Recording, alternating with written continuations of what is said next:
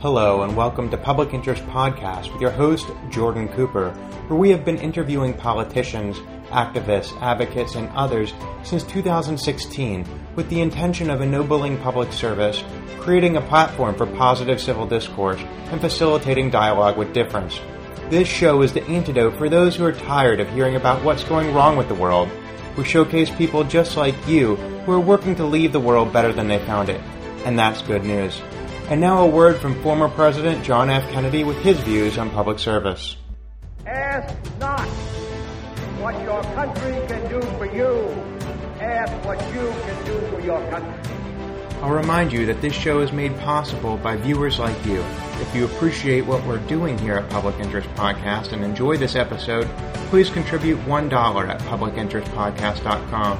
And to express our gratitude, we offer a few freebies to our supporters. In addition to your support, we welcome your feedback.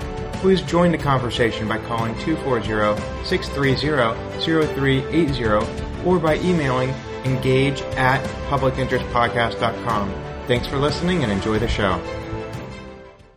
We're here today with Joe Pardo, the host of, what podcast is it again? The Business Podcast. Okay, and you also are the creator of MapCon, Yes, which stands for? Podcast Conference. Okay, and where are we right now? We are at DC Podfest. DC Podfest. So there's this whole phenomenon right now about new podcast conferencing. Podcasts, we just heard, are replacing radio to some extent, getting new listenership. What's going on with podcasts? Where are podcasts today? You know, I think that DVRs, I think it goes back to like DVRs, probably even before DVRs, like VHS, right? Mm-hmm. Coming on to see people having that power to like pick their programming. Right. And then VHS turning DVD, DVR coming on the scene, then Netflix, right? So you get to Netflix. Now people are like, I only want to see X, Y, and Z. So it's been it's a customization. It's like the epitome of capitalism here. Exactly. It's and choice. Meanwhile, the media giants have created an abundance of TV shows and channels, like ones that probably get very little viewership, to try to combat that. Right. But with they have to fill that content for a 24-hour cycle. Exactly. Whereas with podcasting, it can be 5 minutes. It could be whatever you want it to be. Yes. And it's available on demand. You don't have to wait till 6 p.m. on Thursday. that is very true. So, you know, the consumer, from the consumer standpoint, it's all been collating to, you know, you having that choice, not just being force-fed, like whatever's on TV, whatever's on the radio. Sure. You know, I think that it's so amazing that not only do we have that choice, but there's so many people that are willing to take the plunge and actually do the work to make it happen. To talk about taking the plunge, you're a father, you have a young child, Yes. you know, you had a career, but you're also in this podcasting thing. What's it, you know, talk to me about the challenge of balancing and creating this podcast while also trying to sustain a family. Well, so fortunately for me, I've been doing podcasting for 3.5 years. I've only had a kid for 1.5 years.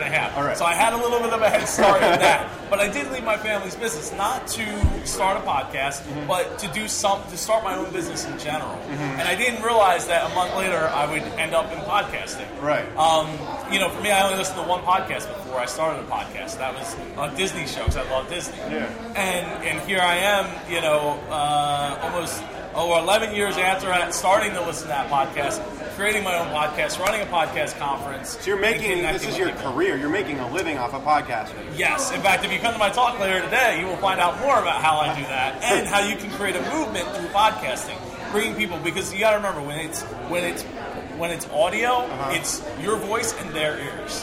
So what do you mean creating a movement? What are you trying to accomplish?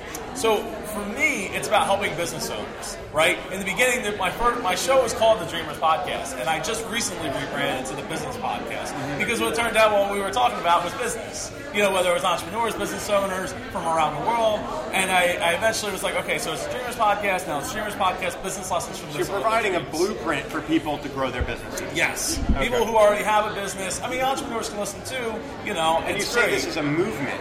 Yes. What do you mean by that?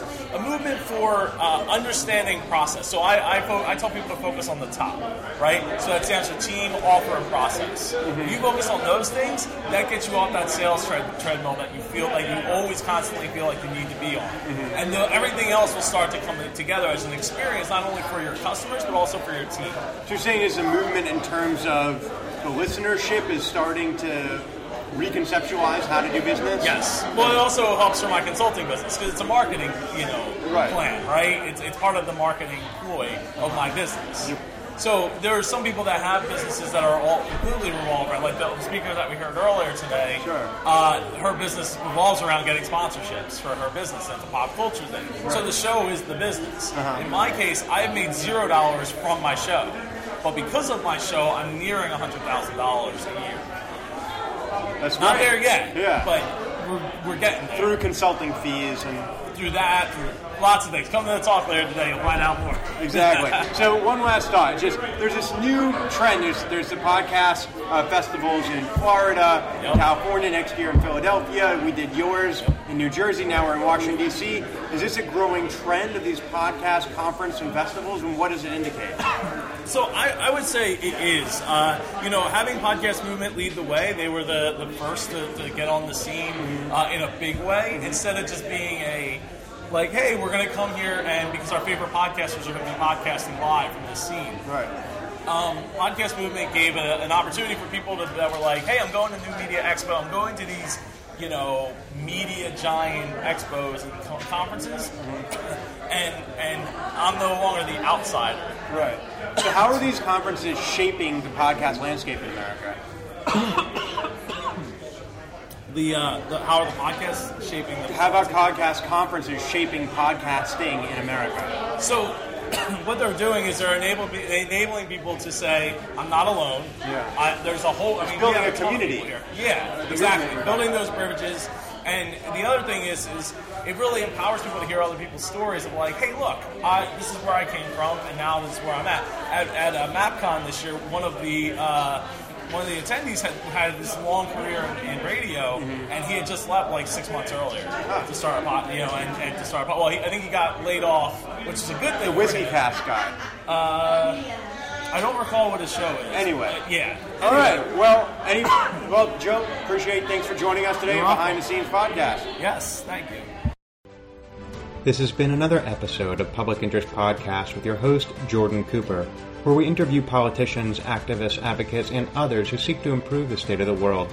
I'll remind you to subscribe on publicinterestpodcast.com, iTunes, or your favorite podcast listening platform. And please join the conversation by calling 240-630-0380 or emailing engage@publicinterestpodcast.com. Thanks for listening.